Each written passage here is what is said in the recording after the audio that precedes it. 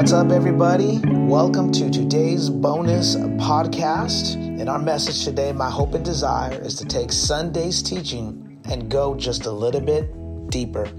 We hope that it blesses you. And as always, please share this message with someone. Well, all right. Last Sunday, we talked about a message called Let Down Your Nets Again. We're in this series that we are exploring what it means to live a blessed life. You know, it started off as a dive into Pastor Robert Morris's book called The Blessed Life. That's a book recommendation. Anytime I drop a book recommendation, you ought to pick it up. Well, we wanted to teach from that book, but I felt like before I could teach from that book, I had to lay a foundation. And last week, we talked about that. We talked about how if you are not living life with an eternal perspective, nothing about the kingdom is going to make sense. As a matter of fact, the kingdom of heaven has a lot of things about it that don't make sense. Jesus said things like the way up is down. Whoever wants to be greatest must become the servant to all.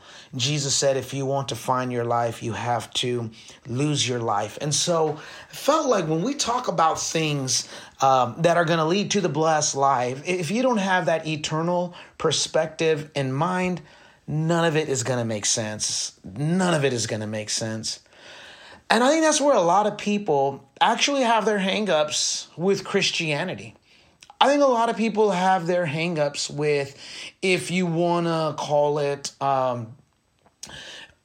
organized religion. That's what they say. That's like the buzzword, right? They say, I don't believe in organized religion, but I believe in God. And you know, I don't like that language. I don't ascribe to that language. And so, if you don't believe in being a part of the church, I'm not sure that you can really say that you believe the Bible. All throughout the scriptures, the Bible talks about the importance of the body of Christ being the church.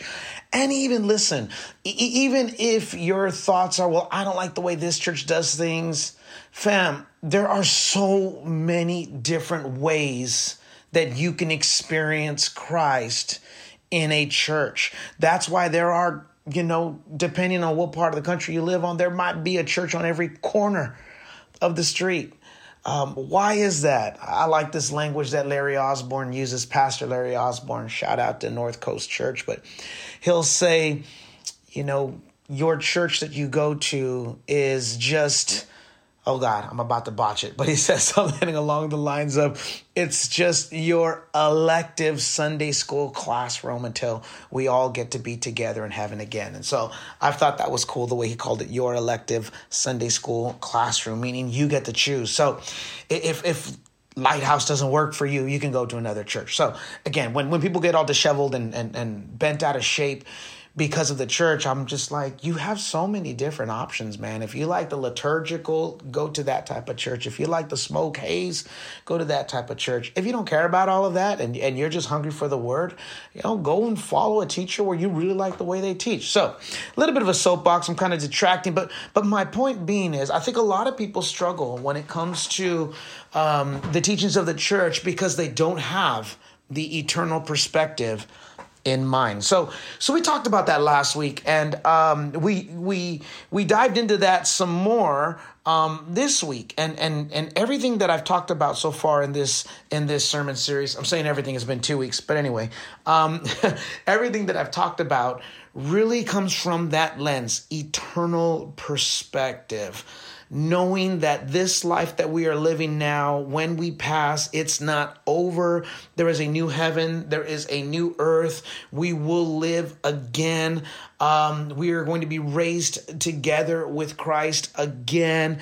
And so it's been so important for me to talk about that. The book doesn't talk about that. But again, you're not going to get the principles of the book if you don't get the principles of the kingdom of heaven. So that being said, let's dive into the sermon. I did tell you guys, I warned you all that some of my podcast was going to be also on the preparation and the delivery of sermons.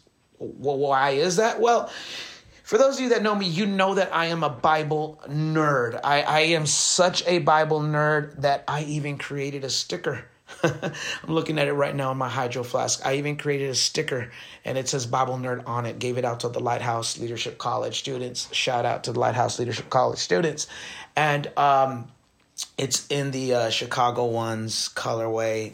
That's neither here nor there. But I am a Bible nerd. But beyond that, I've had to really become a student of delivering a sermon as well. A lot of people are theologians. They are Bible nerds. They know the Bible so well. They're not preachers. They're not gifted to preach. They cannot articulate thought to a room full of people. And so to be a Bible nerd is not synonymous with being a preacher. And so there's a lot of work that goes into now the delivery of a sermon. So I kind of nerd out on that as well. And I've got a flow. I've got a flow of how I deliver sermons. Won't dive into that today. I've shared that with the Lighthouse Leadership College. That's why the college is incredible, because we give so much stuff that I'm not going to give it away in any other setting. So if you're listening to this and you are part of Lighthouse Church, or if you're in the North County area of San Diego, consider joining the Lighthouse Leadership College, where you get to hear Bible teaching, in addition to that from other pastors, as we dive to become students of God's word. So anyway, let me talk to you about the sermon prep. So the sermon prep, it went good. I actually buttoned up this sermon on Wednesday because I had such a busy weekend ahead of me, and I knew that there was going to be a lot going on. And so I buttoned up sermon prep early, and I felt so good about the message. And admittedly, I broke from how I structure my sermons, and that's why I said what I said about how I structure a sermon. I broke from what I normally do. I took a new approach to that. And family, I don't think that worked. I think maybe I need to go stick to my bread and butter and do it the way that I normally do it. I at times will try to do things differently, and that didn't work out so well. That's my personal take. And obviously, no one's going to be more critical on my sermons and my delivery than me. So I felt like I probably should have stayed in line with how I normally deliver my messages, but I broke a bit and I tried something, and I just felt like the delivery wasn't what I anticipated. In my preparation, I felt really good. And those of you that have preached before that might be listening to this podcast, you know what I'm talking about. You know what it is like to put together a message and you feel good about it. Like you feel really good about what you've prepared, and you have an expectation that this is going to go really well. After the first service at Lighthouse, we do two services. They are identical, exact same message. I went back to the green room for a bit, and I reread my message because I just felt like it wasn't delivering the way that I thought. Again, part of that in hindsight is I broke from my stride.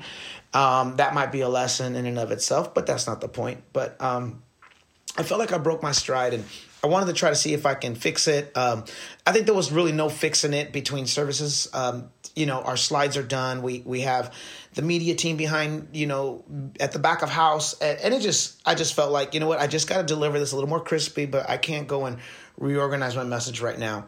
And so delivered it second service. And I felt like second service was a little better, but I didn't land the way I thought it would land.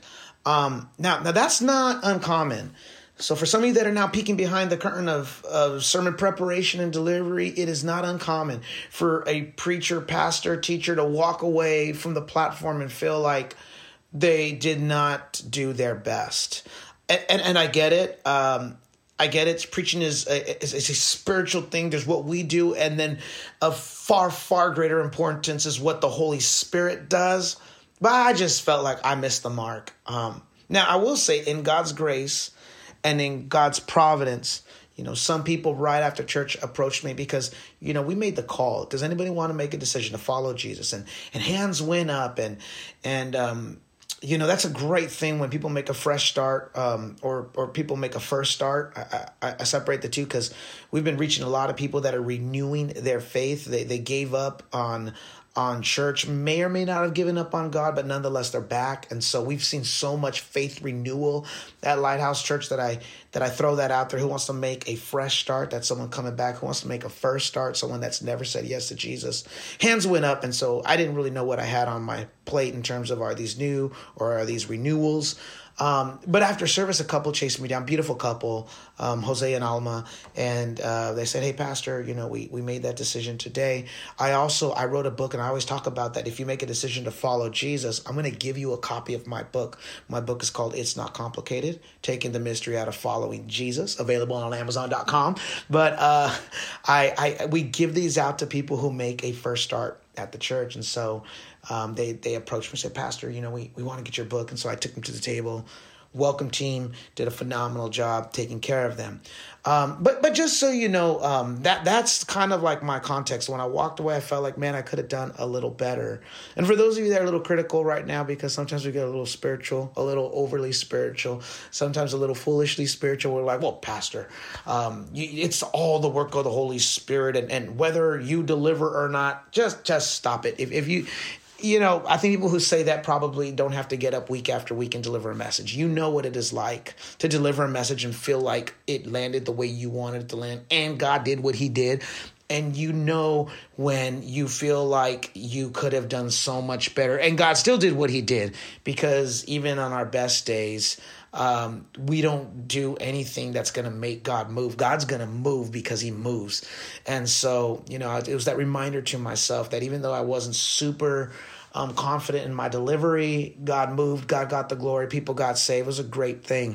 But I will leave you with that. Any of you that are aspiring communicators, we know from the scriptures that faith comes by hearing, right? How can they believe if they've not heard?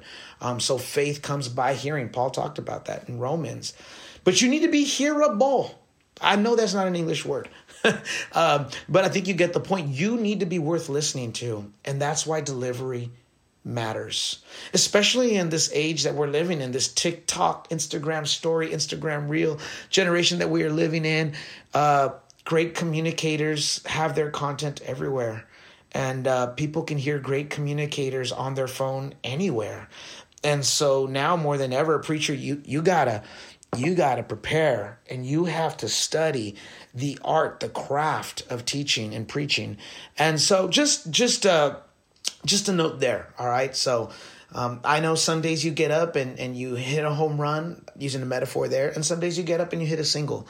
But the important thing is that you get up, you keep on swinging, and you just keep believing that God's going to do an incredible thing through the messages. All right, let's dive into the sermon a bit while I take a sip of my latte. All right, so the blessed life. We talked about last week the importance of putting God first. To this last week, what we talked about in week 2 is really this concept of transcendence. Nothing that I'm about to say right now I said on Sunday. This is why we go deeper. But this concept of transcendence, what does it mean to arrive at a place of transcendence? That means you are a part of something bigger than yourself. As Christians, we believe in this thought of transcendence, and we know that it is the church. You won't see that word in the Bible, by the way, but that describes what the Bible teaches, in that we are now a part of the church. The church is God's big, beautiful, diverse, multi-ethnic, multi-generational family. We are brothers and sisters in Christ, and we are a part of something that is bigger.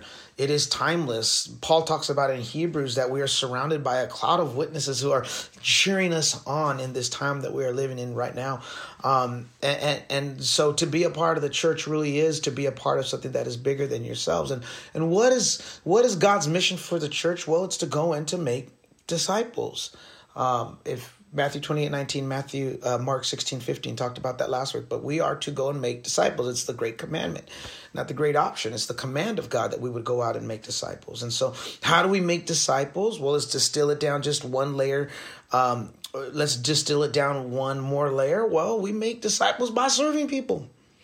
The only way you're going to get someone to listen is to show them your heart. I think it was John Maxwell that says, give someone your heart before you ask for their hand. He may not have been the author of that quote, but it's in one of his books. So I say Maxwell. If I'm wrong, my apologies. I know I read it from Maxwell. He may not have been the author of that quote. But the point being is, you have to serve people. You have to give them your heart if you are going to get them to listen to you. And once they're listening to you, now you have the authority to speak into their life and to help make them a disciple.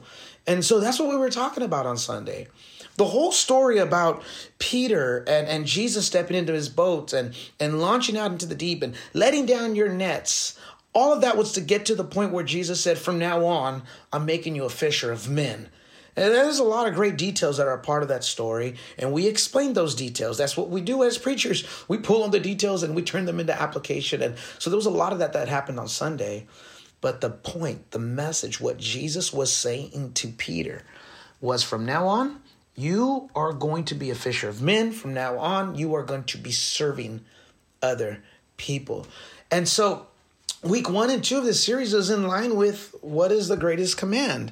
When a young man asked Jesus, what is the greatest command? What is the one command that we should be following? If I were to paraphrase that, Jesus said, love God and love people.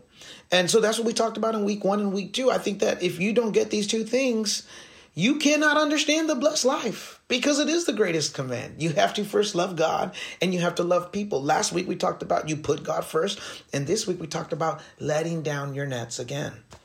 And for some people, they've never let down their nets. And so the call was, would you launch out into the deep? The deep being, get out of your comfort zone and serve other people. Would you go beyond yourself and start thinking about others? Would you go beyond yourself and think about how you can serve people, serve others, and reach out to people who are far from God? Could you be a fisher of men, like Jesus said to Peter? And so that was a message that if I were to simplify it, that was the message.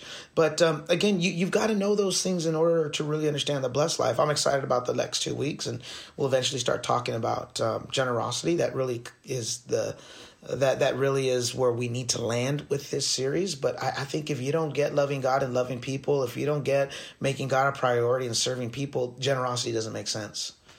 I mean, if you just give money, but yet your heart is detached from the why, if you've got the what, but you don't have the why, you're missing the mark. And God's never been interested in your money. He's been interested in your heart. And so we've got to get the heart right before we can get to the actions of generosity. And so that was our Sunday message. This is a look behind the curtain of my preparation and really my aim for the sermon. I hope this gives you some clarity. Maybe if you feel like, man, I think Pastor Josh was a little different this past Sunday. Well, I was, and I'm not do that next week. But anyway, let me take some of your questions now. Someone asked me, what is the comfort zone? What is it? And someone asked me immediately after the service too, because they were interpreting doing the hard things, going out of your comfort zone, getting out the familiar. She said, well, I've got to go and do hard things. And man, she was ready to go charge hell with a water pistol. But I had to let her know that it's not intentionally running into things that are hard for you. It's doing the things that God is asking you to do that may be outside of your comfort zone. So that's my first response. I don't think we go necessarily chase things that are outside of our comfort zone and run down hard things. I'm not saying we've got to go with that ultra aggressive lifestyle, although some would say that's where you're going to experience growth. But when we're talking specific to your kingdom assignment, when we're talking about the church, I'm not saying you got to intentionally run and go do the hardest thing that's the hardest thing that you can, do, but it's more of when God asks you to do the hard thing, will you do them? That's what I mean. When God asks you, so specifically, Pastor Josh, when do I step out of my comfort zone? When God asks you to. Okay. When he says, I need you to go and do this thing, and you're like, well, hold up, God, that's not the way I'm wired.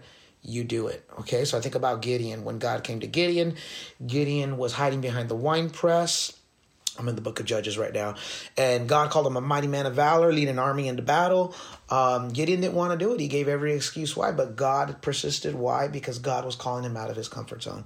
But that's what I'm talking about. I'm not talking about you intentionally doing things that are outside of your comfort zone just for the sake of doing them and calling it for the cause of Christ. I mean, this has to be Spirit-led. All right, next question. Someone asked me, fishers of men, like what practically is that? Well, what that practically is that we are, though not of this world, those citizens of the kingdom of heaven, it is our responsibility to bring Jesus to people who don't know Jesus. And so what it means to be a fisher of men is simply informing people of Jesus. And this is the thing about coming up with thoughts in the moment and not fleshing it out. Maybe it was Aquinas, the bishop, who said, preach the gospel and when necessary use words. I could be wrong, forgive me. That's 0 for 2 on not knowing the authors of some of these quotes, but they're coming to me as I'm recording. But I think it was Bishop Aquinas who said that. And so our lives should first teach Jesus. That's what he was saying. And then when necessary, use your words. So you ought to look different. You ought to be different. You ought to treat people different. And so I think that's how we become a fisher of men, first and foremost, by living, reflecting the kingdom of heaven in all that we do. And then when necessary, when you're asked to, then use words. Well, how do we fish for men? Well, listen, first and foremost, you pray. And I'm on question number 3 now, by the way. We're moving quick here on the questions. How do I be a fisher of men? Well, you pray.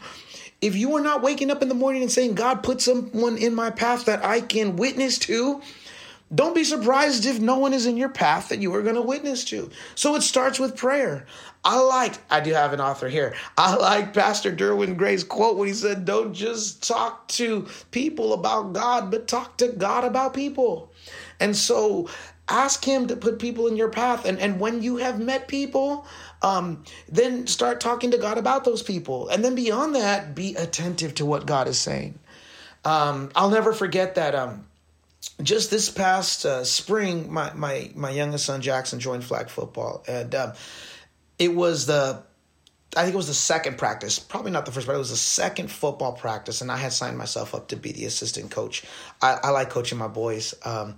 It's not that I'm a coach, it's that I'm a dad. And as a dad, I think, you got to step in and be a coach. That's like your dad stripes right there. So anyway, I stepped in to be a coach. I want to be an assistant coach, not a head coach, because if I'm a head coach, I will deep dive and no, that's not good. So assistant coach, it keeps my sanity where I need to be. But second practice, I really felt God tell me, you're here to serve the coach. And it wasn't just here to be his assistant.